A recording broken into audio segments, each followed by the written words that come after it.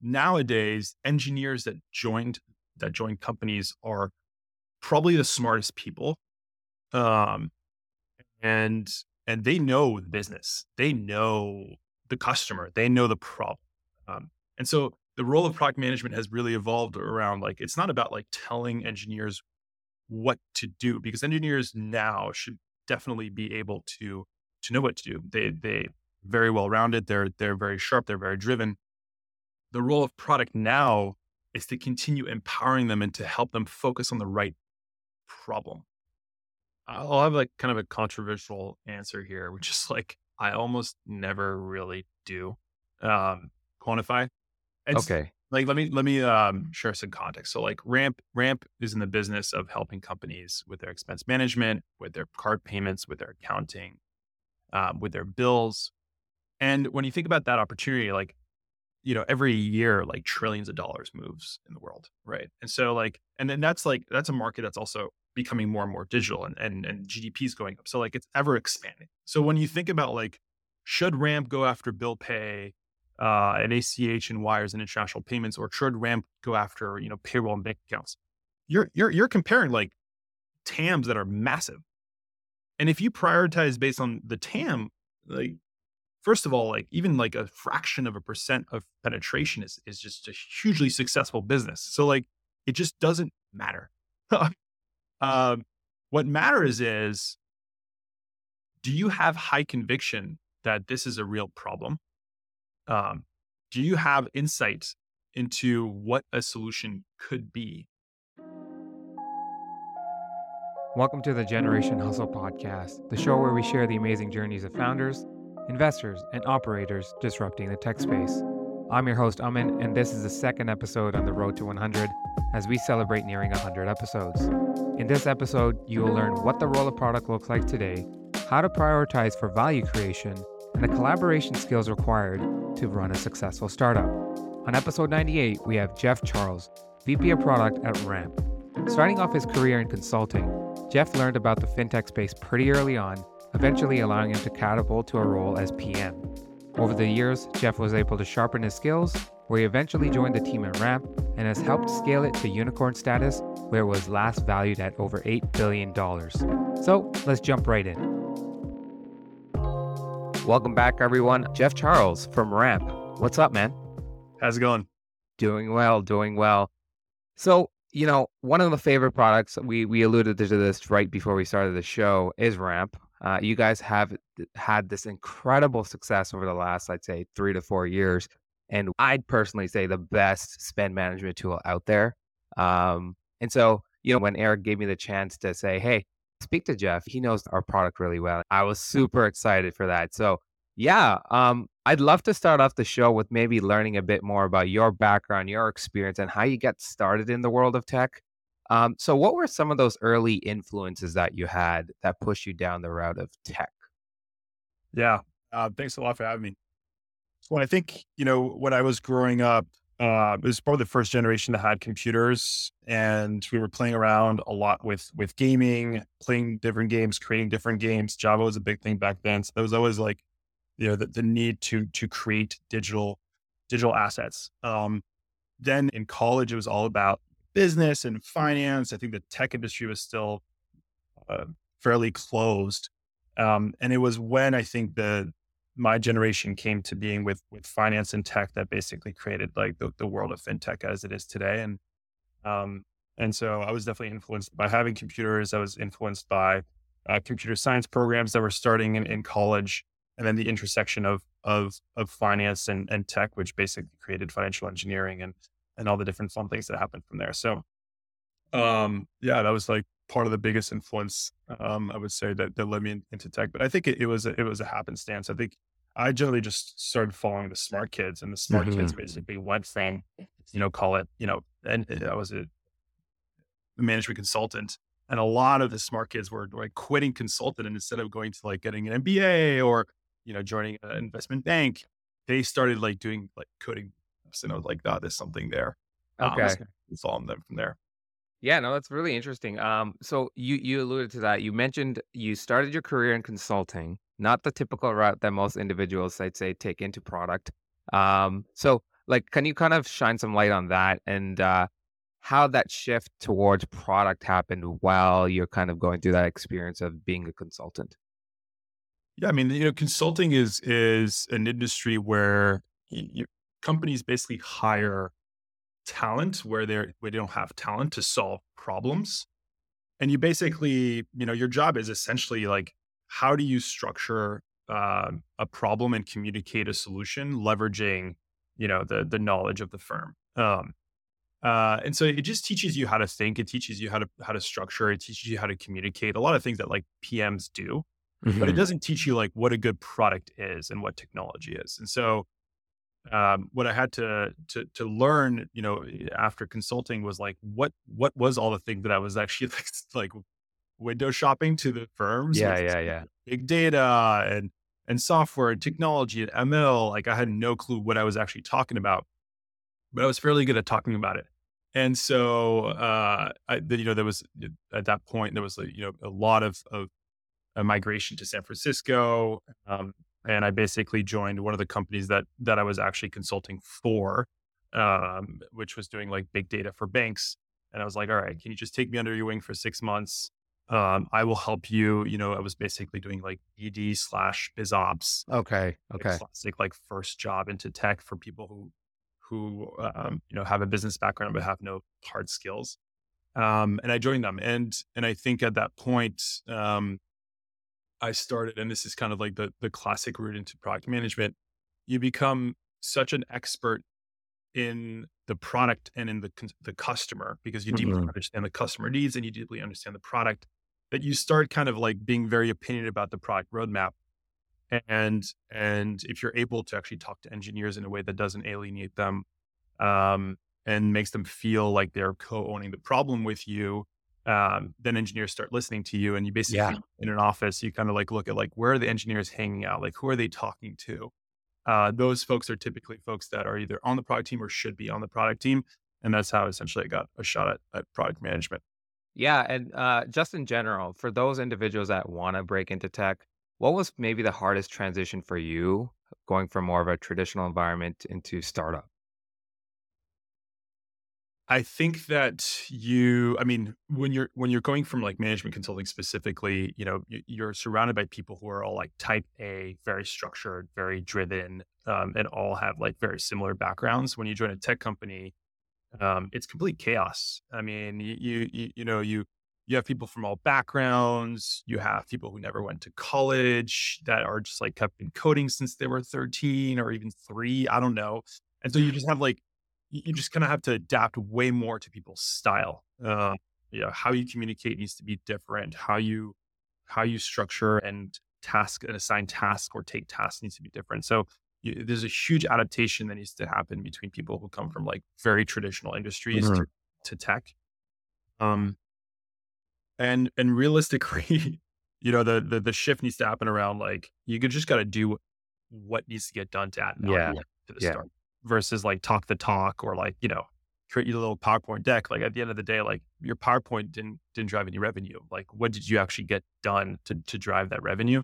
And so there's a lot more influence through relationships and being right rather than in consulting where you influence just because you're actually getting paid to do that. Yeah, exactly. I think just the influence of execution and kind of speed to execution as well is so important for startups to ramp up. Pardon the pun there, but so let me ask you this: if you weren't working in tech, what would you be doing today? It's hard to say because I think like every company to some extent is a tech company and every human being uses tech. I would say like radically like, if I wasn't in traditional business, I would probably just do like the most competitive thing because I'm a generally competitive person and like completely outside of tech. And that would probably be like something around professional sports, Okay, really nice. like professional or like trail running. So I think that would be a fun one, but Really cool. it's hard to necessarily make a living unless you're like top five.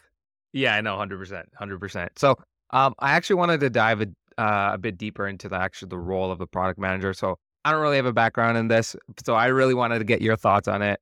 I've worked with a lot of product managers. Obviously, at one point in my career, I wanted to make that shift, but I convinced myself that I'm better at finance. So, first of all, maybe tell us, why did you join Ramp? The story behind how you got to Ramp, and maybe describe your day to day so people have a highlight of what your role as a VP is.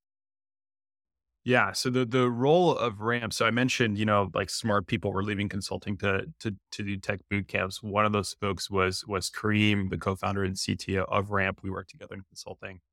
Um, and he was basically saying, look, like there's a lot of stuff that we do manually. Software can automate a lot of these things. I'm going to go ahead and like code up stuff. And he built Paribus, sold that to Capital One. And then at Capital One, he was thinking about, well, there's much be a way better way of doing corporate cards than just like giving businesses points. There has to be Yeah. a better software out there. And so he started playing around with the idea of Ramp. At that time, I was in San Francisco. I was kind of tired of the San Francisco kind of tech culture. No offense to that community. I think there was like I think it was at the peak of the bubble where a lot of companies were being started with ideas that were a little bit half baked, a lot driven by ego, and there was a big disconnect, I believe, between like the value that a company was actually driving outside of like the most successful software companies and the amount of effort that people were putting into to what they were doing. And so I wanted to go back to kind of a more of a culture where there was just a lot of humility and focus on the customer. And so I left San Francisco and traveled for a bit and did a bunch of pro bono consulting. And Kareem called and said, "Hey, listen, I'm starting this company in New York City. Are you interested?" And the evaluation framework that I would say for me at that time was like, there was like kind of five things that I was looking for in the next opportunity. The first one was a company that was truly product and tech driven. A lot of companies say they are, but like, there's the business and there's the tech, and the tech is subservient to the business. I believe that like for a company to truly be successful, they need to be tech driven. And so what was the role of the CTO within the organization was really, really important. The second one was just a very strong focus on talent. There's a lot of like B talent out there, and B talent hires C talent, and everything kind of slows down from there. So just an incredible focus on hiring the best people, because when you have the best people in the room, um, truly magical things happen. The third was like early stage. Like I was tired of like picking up the the debt from people before me who made the wrong decisions, and just being able to craft something the way that I wanted to see it. And then New York City. And then a business model that was more aligned to usage. I think when your business model is aligned to usage, everything goes well. So like example of that is like, you know, Facebook. The more you use Facebook, the more Facebook makes money. There's an aligned incentive there. Albeit like advertising is like kind of a strange business when you're trying to connect people, but there's an aligned incentive. So, I didn't want to create, I don't want to continue in lending where I was in the past, which had kind of a tough incentive right around debt. In Ramp, the more you use the card, the more we make money. And so, there's an aligned incentive there in general in software. The more value we create, the more you're willing to pay for that value. And so there's an aligned incentive there. And so that was an interesting business model. Yeah, no, that's super interesting. And so, if you were to describe or define the role of a product manager in today's startup environment, obviously there's been a shift over time. How would you define that? Yeah, totally. And there has been a huge shift over time, right? I think that like if I was to summarize kind of the trend at first, it was like there were like, yeah, it's like IT software people and like, business people would tell them what to do. And then they realized that like, oh, like, we had to hire like a product manager that like intersects like the business and the IT teams to better tell the IT teams what to do. But fundamentally, like this has been completely reversed where nowadays engineers that join companies are probably the smartest people. Um, and and they know the business, they know the customer, they know the problem. And so the role of product management has really evolved around like it's not about like telling engineers what to do, because engineers now should definitely be able to know what to do. They very well rounded. They're very sharp. They're very driven. The role of product now is to continue empowering them and to help them focus on the right problem. Oftentimes when you're building the software, you get a bit more excited about what you're building than why you're building. And so that's really the role of product, is to really focus on the why and to facilitate a cross-functional team to go after that goal. Engineering being one of those things, but you also need design, you also need operations, you need legal, you need partnerships, you need sales, you need marketing. And so I view the role of product now to be like at a notch higher because engineering has gone a notch higher, where you're essentially trying to quarterback an entire business unit without necessarily owning the P&L, although, some PMs do own the P&L and GMs, but at the very least, owning the problem and the solution, the performance of that product. Right. I have a couple product manager friends who describe working with engineers can get tough. And so, how do you prioritize that relationship, and how do you kind of create a optimal environment of communication to obviously move the product forward, the initiatives forward? Yeah, I mean, I think there's two buckets. One is like things that you cannot control, but that org should control, and then the second is like the things you can't control is um the the culture on the tech organization needs to be about driving value to the customer. And if like every business unit, so product, engineering, design, and data, if they're all aligned towards like driving business value, then you should be incentivized and rewarded for the same regards. So like think about like if I'm an engineer and I get a performance review, you know, in that performance review, there needs to be a section around like, did you drive business value? Because if you're evaluated on something completely different than business value, like how cool was the code, how clean was it, how scalable was it, then your engineers are going to be incentivized differently than a product manager, and that's where you actually like get to friction, right? So step one is like just align incentives towards business value. The second piece on like, the org structure is like engineering is an equal to product, and so is design, and so is data, where like you don't have a team that necessarily has the upper hand, and that's how it actually creates really good discussions and conflict. So we all report to the CTO on things that you can control as a PM. So first is um, if you give people the context of the problem, and you make them feel like they own the problem, they will oftentimes come up with a better solution and work on that solution way harder than if you just give them a task. And so, like, this kind of goes back to the transition where back in the day, you would like the PM would talk to the customer, the PM would like think about the problem, they solve the problem, they would write a spec, they would give it to the design team would like design it, and then the design team would give it to the engineering team, and the engineering team would build it, right? And there's like an assembly line where like the engineer so far removed from the context that they weren't motivated. They were just building, whatever someone told them to build. They weren't thinking critically about it. And ultimately, they were kind of mailing it in like, from 10 to 5. You Right. actually need to like switch that completely on its head, right? Where you actually just say, hey, design engineering, like, let's talk to this customer. Let's go to their office. Let's shadow their work. Let's feel their pain. Let's listen to their feedback. And let's like co-own the outcome, which is like driving business revenue. And when you do that, the engineer just feels so empowered to think about these problems, and they come up again with better solutions. And so what that requires is for you to sacrifice a bit of control. Like you're going to sacrifice a bit of your responsibility, saying, you know what, like the responsibility of coming up with a solution is going to be co-owned with the engineering teams.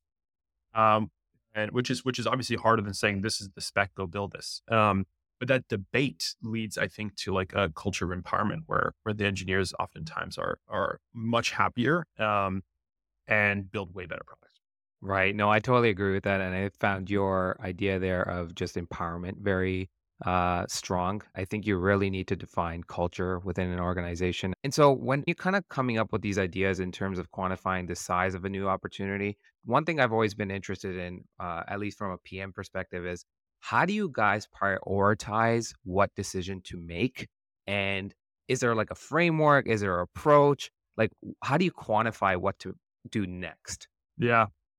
I'll have like kind of a controversial answer here, which is like I almost never really do quantify. It's Okay. like let me share some context. So like Ramp is in the business of helping companies with their expense management, with their card payments, with their accounting, with their bills. And when you think about that opportunity, like, every year, like trillions of dollars moves in the world, right? And so like, and then that's a market that's also becoming more and more digital, and GDP is going up. So like it's ever expanding. So when you think about like, should Ramp go after bill pay? and ACH and wires and international payments, or should Ramp go after, payroll and bank accounts? You're comparing like TAMs that are massive. And if you prioritize based on the TAM, like first of all, like even like a fraction of a percent of penetration is just a hugely successful business. So like it just doesn't matter. um, what matters is, do you have high conviction that this is a real problem?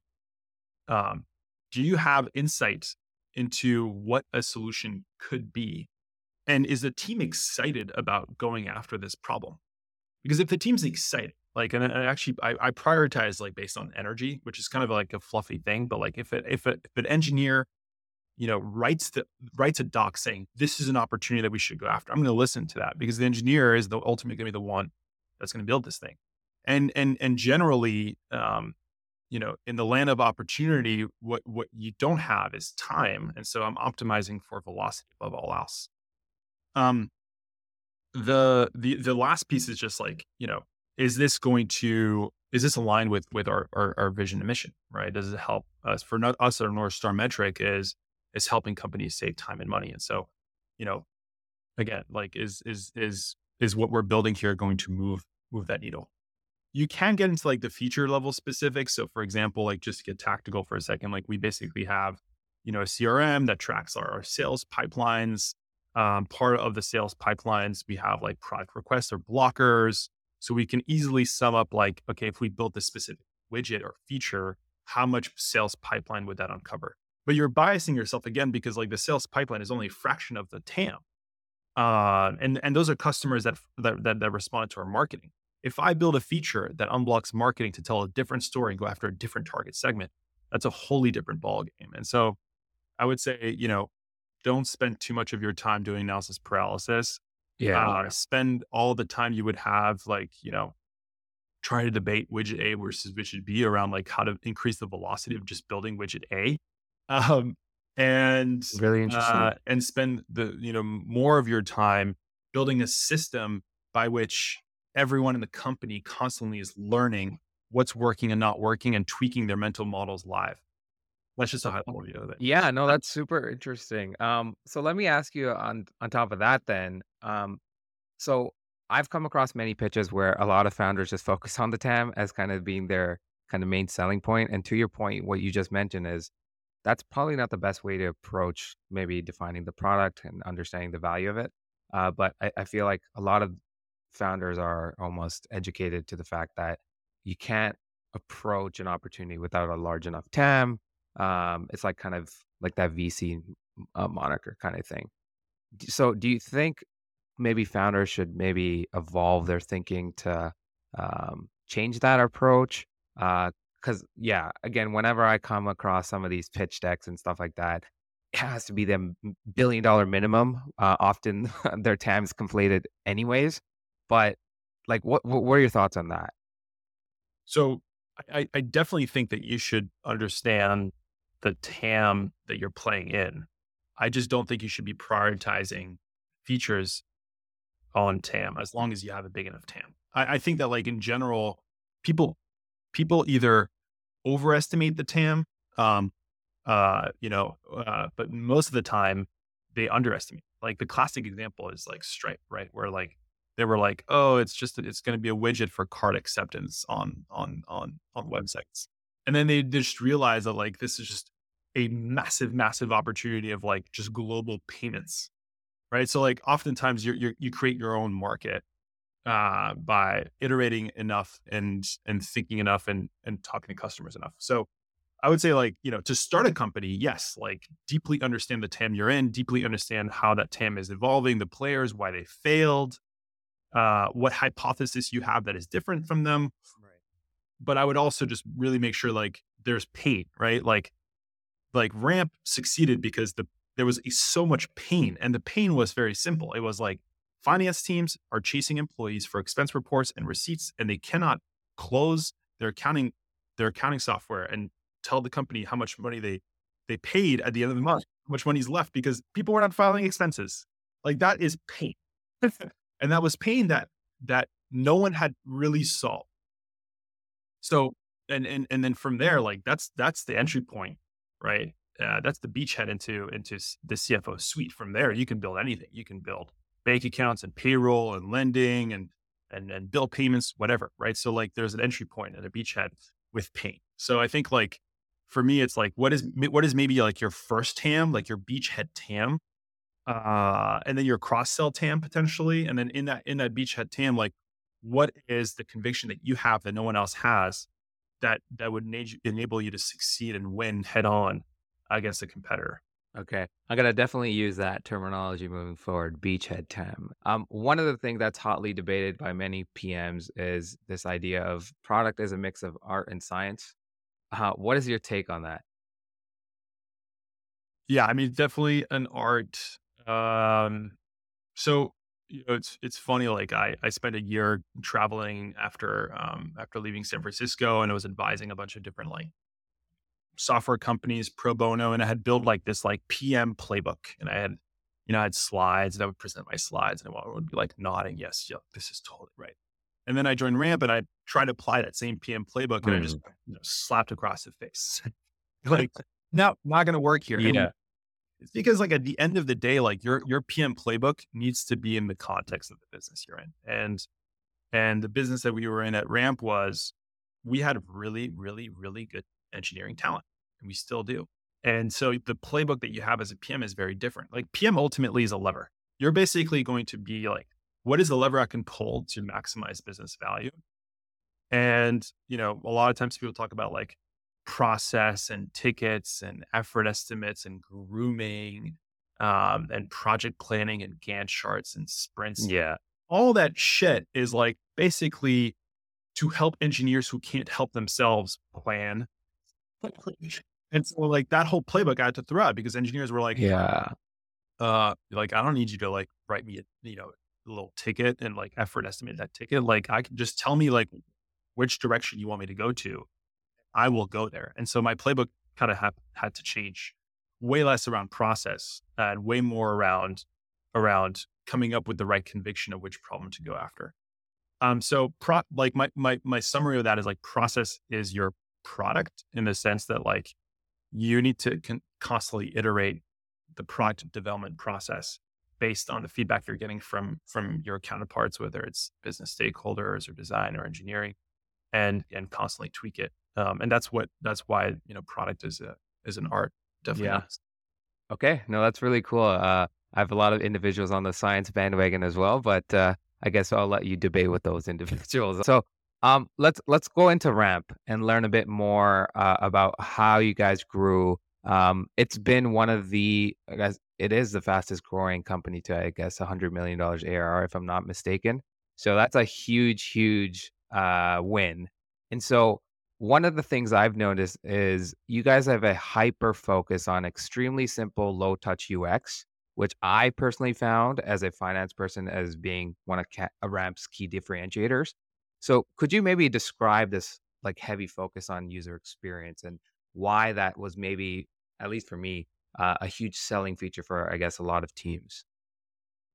Yeah, I mean, first off, like culture is set from the top, right? So, you know, our CTO, the only feedback I get on the product side from him is like, this does not look good. This doesn't make any sense. Okay. You do better. And so, like, knowing from the top down that good user experience is an extreme focus helps everyone really focus on it.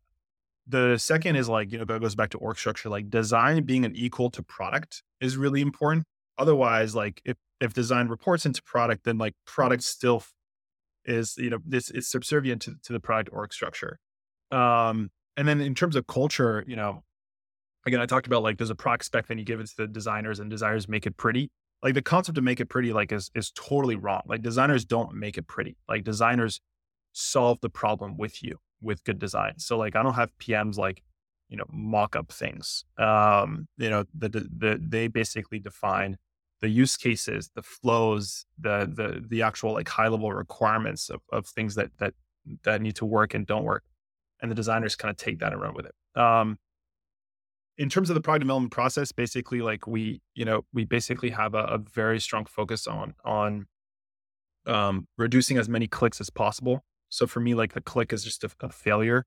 And so, constantly jamming with the design team and the product team in many different sessions around, how many clicks does it take me to do this specific action? How frequent is that action? And scrutinizing like every single pixel, button, text, right? How did I get here?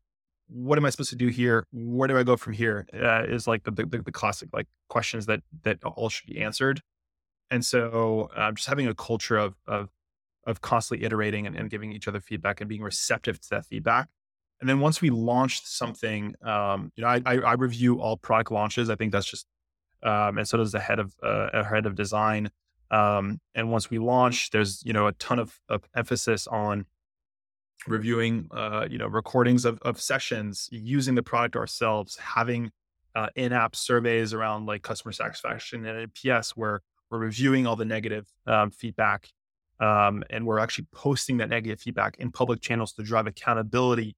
All those things I think just drive a lot of culture around user experience, um, and I hope that continues as RAM continues to add more and more features. I think that's the more complex and challenging part, is when you start adding a ton of capabilities to your products to become more Right. complex. And so the design challenge is really going to be like, how do you abstract out complexity while delivering incredible user experience in a powerful product? Yeah, that's gonna be my next question there. Like fintech and like that stack that you kind of develop over time, it gets more complicated as your company grows.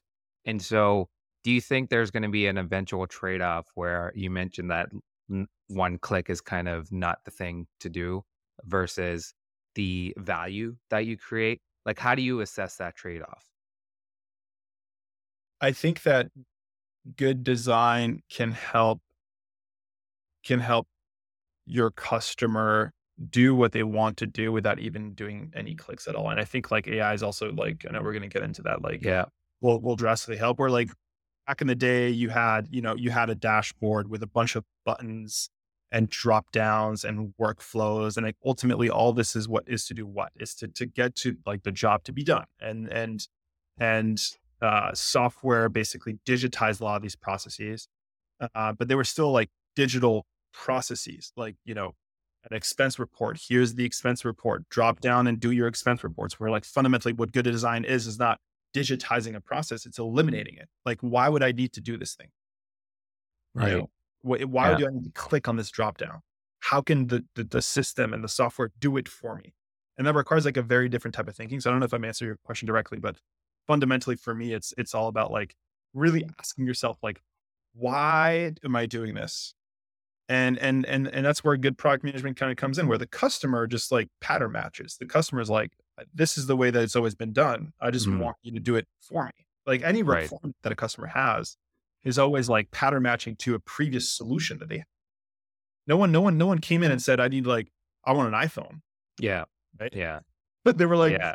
I just want I like a black, it's the whole faster car thing, or faster. Mm. So yeah, I think that's what good design is really understanding the why behind the Yeah. product. Okay. No, that makes sense. So throughout this like 4-year journey that you've had with Ramp specifically, one of the things I've noticed in the market is the split between going from SMB maybe to upper market. Like Brex made that decision to go upper market, whereas you guys are still kind of SMB mid market still, I guess predominantly. So like how did you guys kind of go about that decision to kind of differentiate yourself in a crowded spend management like segment? And like perhaps what were some of those mistakes along that customer discovery that you guys noticed? Yeah, I mean, first of all, like in terms of our target segment, like we've been always since the beginning focused on modern mid-market companies, and I would call mid-market like anywhere from like 50 to 500 employees. We Mhm. surprisingly just found a lot of traction in startups, because they aspired to be those mid-market companies and just wanted a more powerful product than what existed today. And we're seeing a lot of traction in the enterprise, where, companies basically have two options. They have like, you know, old systems that do everything they want to do, but like are just trash. Yeah. I always hate them, like Concurs of the world. Sorry. And Ramp. And so we are also going enterprise, and we have, a ton of customers that have tens of thousands of employees worldwide on Ramp. Um, So we're going after both. And the way to do that is you build a product that is simple enough for startups to use and flexible enough for enterprise to use, but solves the core pain point of in market, which is like 90%, coverage between those startups and those enterprise customers. I think as you go up and up in the enterprise space, that's where you get into like dangerous territory Mm. of people who actually are not looking for the software you have, but are just looking for prettier concur. And for me, if you're just looking for pretty concur, but you actually don't want to transform your organization, Yeah. then we have nothing to talk about. So I think it's really about like partnering with the right customer. Um, in terms of like answer your question more directly, like in terms of like how we broke out, I think that our positioning to start was always around helping companies with their bottom line and saving them time and saving them money. And where like a lot of other like software was all about like getting more points, like yeah, like you get a bunch of points for you as CEO, so you can use that for your Yeah. Yeah. Yeah. Yeah. or like control everything, uh, everything goes through you finance team is actually about like fundamentally the finance team's goal is to drive business value and drive business value by making people more efficient and making every dollar grow further. And so there's like an anti-positioning against points and against like the status quo.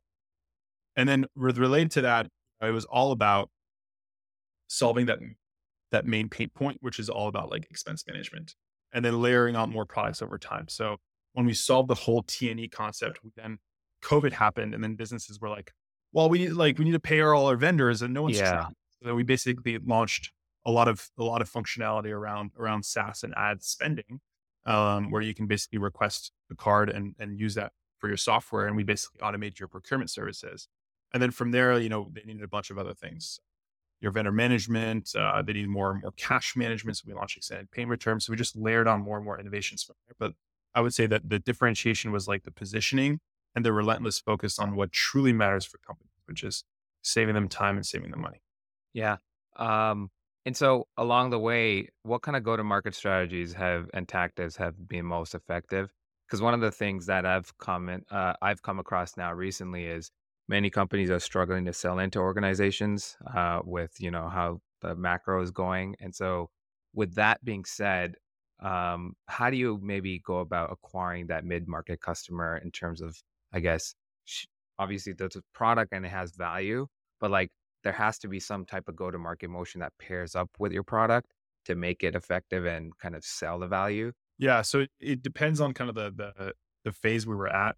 Um, when we were tiny, it was all about making ourselves look bigger than what we appear. Right. And so that's everything to do with like, having people who are bigger than you talk about you, right? So we leverage our investor networks a ton there, leverage our funding rounds to basically amplify our product launches. So it was all about like making noise, right? That got us like, the first 1,000 or so customers. Once we had that those 1,000 customers, it was all about um tapping into the same customers. And so we basically leveraged outbound email. Outbound email Mm. was a big growth lever for us. And it just turns out that like finance teams like open emails and reply to Yeah. Yeah. figure out like your segment and what works there. But we basically got really good at identifying who the person was in an organization and what specific message would help them open the email and reply to it, and what was the intent? Like, did they have an intent and a pain that we would solve? Because basically, you can't create intent. You can't create intent with an email. You can tap into an intent. So, like for example, someone thinking about switching accounting software. Perfect example. Hey, Ramps here. We integrate directly with this new accounting software. Why don't you just like bundle all that together and switch it all together? From there, we basically just like launched a bunch of tests. And so we had a growth product team that was working with a growth marketing team. And it was just launching test after test, paid events, out of home, SEO, and then just having a strong framework of metrics that in 2 weeks would be able to test and validate that experiment. And if, again, if you get like a 1% improvement every week or so, a year from there, you're looking at a very different outcome. So Yeah. those are And all that we kind of tested. right. And what are those KPIs that you guys are tracking? Is it like, open rates, response rates? Like what were those kind of critical indicators that said, okay, this is something that we should double down on? Yeah, I mean, at a super high level, right, you're optimizing on CAC to LTV.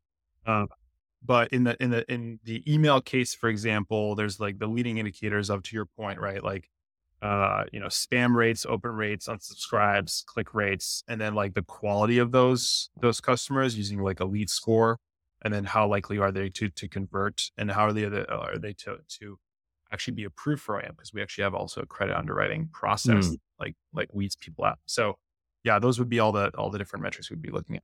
Yeah, and so let's talk about this one. What was the biggest mistake while you were at Ramp, and how did you overcome it?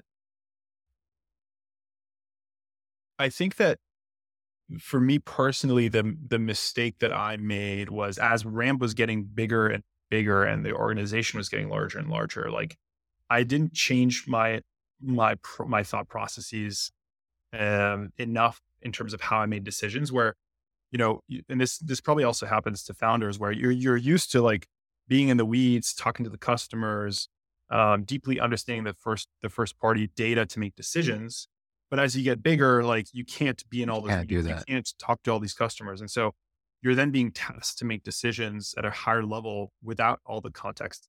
And I didn't change my operating mechanism fast enough to make those decisions effectively. And that what that led to was like probably making wrong decisions, or disempowering teams. And so what I had to do was create basically uh, a a framework and a general culture where people were actually sharing up not just the decision they want to make, but they were trying to make this decision in an efficient way that ensured that people weren't being slowed down with regards to decision making. Mhm. It's how you get to like a big company with red tape, where shit, like to get this decision escalate to like four different Yeah. keys above me.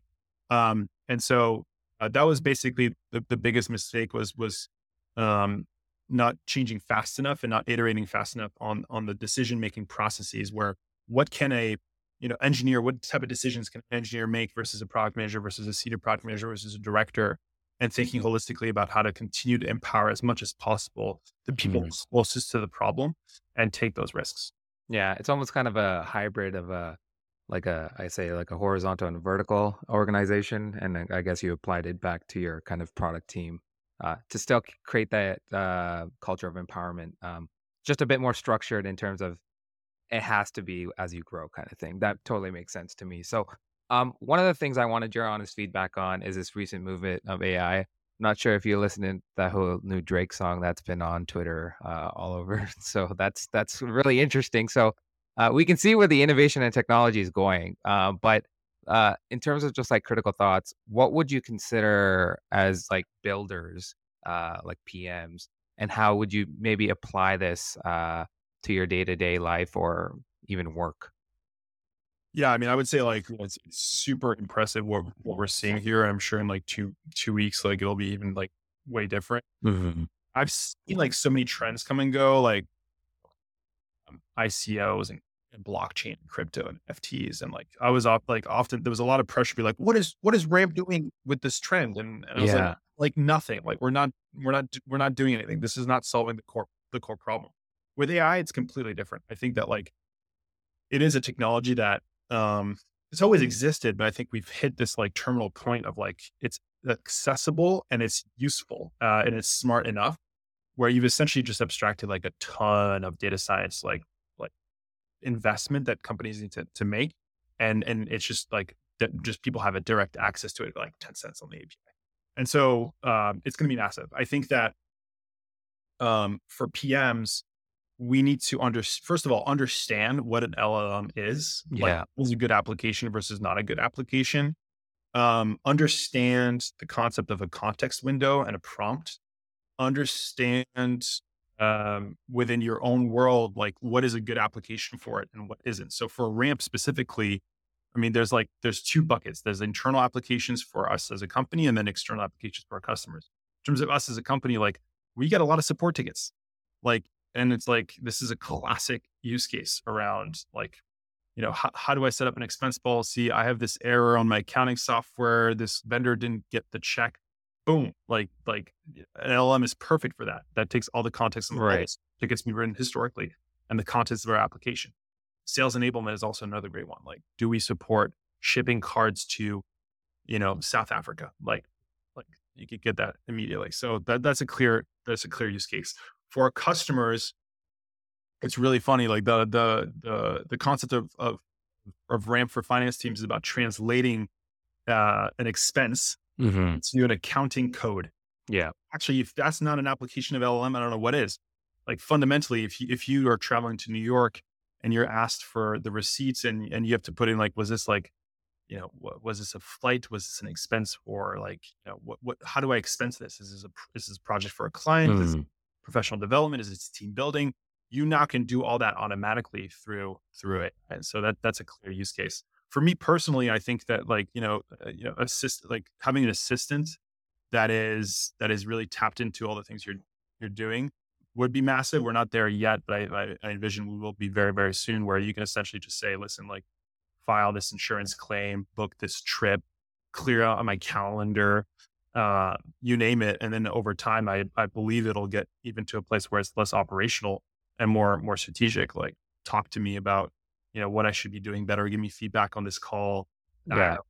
help my anxiety and become my therapist. And so, yeah, I would say like, understand the context and then just set up the controls as a PM. Just like make sure that you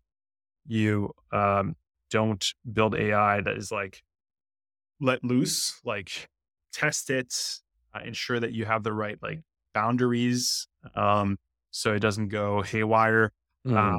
and Yeah. make sure you're very clear on data privacy. I think data privacy is also a really, really important one. Like, where are you sharing this data? Like, does the business that you're or the customer that you're serving, like, do they know where the data is going? Is that covered by legal? All these things I think are really, really important. Yeah. And then what about I guess this is more kind of a overarching kind of concept around AI. Obviously, we work in tech, we have a bit of a closer relationship to it. For those individuals that are kind of fear mongering about, this transition into AI, say about their roles or their jobs getting replaced, any thoughts on that? Because I think for me, AI is more of a tool to enable rather than to replace. But obviously, there are going to be some things that just don't make sense moving forward with technology. Yeah, I mean, I think like every single technology innovation that happened, there was always fear of replacing jobs. I mean, when the steam engine, right? Like, Yeah. we're like, oh my god, it's over. And economists were like, it's over. People like, we're only going to work 10 hours a week now, and everything's going to be great. Like, we're just have so much wealth. And what the reality is that human beings are just like so driven and competitive. Yeah. Like even with the best technology, where we can literally sit back and do nothing, we will constantly innovate. So that's like the macro take on this whole thing. The micro one is like, yes, like if you are in an industry that is at high risk of being replaced by AI, you better get ahead of it. And there's like the classic one again is like, assistance, Mm. assistance, like there will be a less need for assistance um in the next 10 years. And so what do? Well, you can either like pivot or you can double down. The doubling down is like understanding the technology and actually using it. Like just literally like go use it. Go to YouTube, go to Chat GPT, whatever it is, like use it, understand it, and try to make yourself more efficient. Yeah. That's what ultimately software and the internet was meant to do, is just make people more efficient, to your point. And the other piece is just like get retrained on a different aspect to create more skill set, or work within your company to understand, okay, like you might not have this need anymore for this specific skill, but I have a lot of context in your company. What other opportunities are there, and can I spend part of my time, focusing on these things? So I would say like in the macro, like no one's there are going to be plenty of jobs. They're just going to be different types of jobs. And in the near term, it's all about, using this technology to make sure that you're not being um, replaced by it. Yeah. Yeah. Makes sense. So that's kind of the bulk of like the heavy questions on like say your career and stuff. One thing that we always like to end off with is a bit more of a philosophical get to know Jeff a bit better kind of thing. So I wanted to ask you first, how do you define happiness? Yeah, tough one. Yeah. I think that, so for me, like happiness is not necessarily like achieved, it's cultivated. I think that um, I try to like on a daily basis cultivate happiness, which is all about um, enjoying the smallest things in life. Um, if I was to like summarize what happiness means for me, it's like it boils down to three things. It's about do you have personal relationships with people around you? Do you have the right physical and mental health? And do you have a passion or dedication to something that's greater than yourself? I think if you have those three things, like you're pretty happy. But even with those three things, you could be totally miserable. So I think it has to be around cultivating the simple things in life. Got it. Got it. And so what is something that most people get wrong about you and or they may not know about you? I think that um, people, especially at work, like I think oftentimes my reputation is someone with like a lot of intensity. Mm, And that intensity can be misconstrued as seriousness, as rigidity. Um, when like you would ask anyone that knows me outside of work, and they're like, Jeff is like extremely silly and uh, downright like almost ridiculous. right. So like that, I think is the tough kind of trade off between like being so focused at work, where like outside of work, I'm like the least focused person ever. Man. Um, and so the conclusion is like, work hard, play hard, where like, get to know me outside of work and Yeah, just party with Jeff outside of work and you'll get to know him. Cool. All right. I'm gonna end off with a little lightning round here. Four quick questions for you, and then we'll close it off. sounds good. All right. Uh Dinner with one person, dead or alive, who would that be? My mom who passed away when I was young. Mm, okay. Favorite book or movie of all time? Uh, the book Shadow of the Wind by the Interesting. it's in Spanish book. Great book. Okay, cool, cool. Best piece of advice you've ever received? This one was also from Kareem. If you're trying to recruit smart people, uh, ask the smartest people you know who their smartest friends are. That's a good one. That's a good one. And then this is for more of a fun and controversial question. Do you like pineapple on your pizza? Yes or no? 100% yes. Like that's Okay, okay. and Uh, pizza. all right, all right. No, that's cool. That's cool.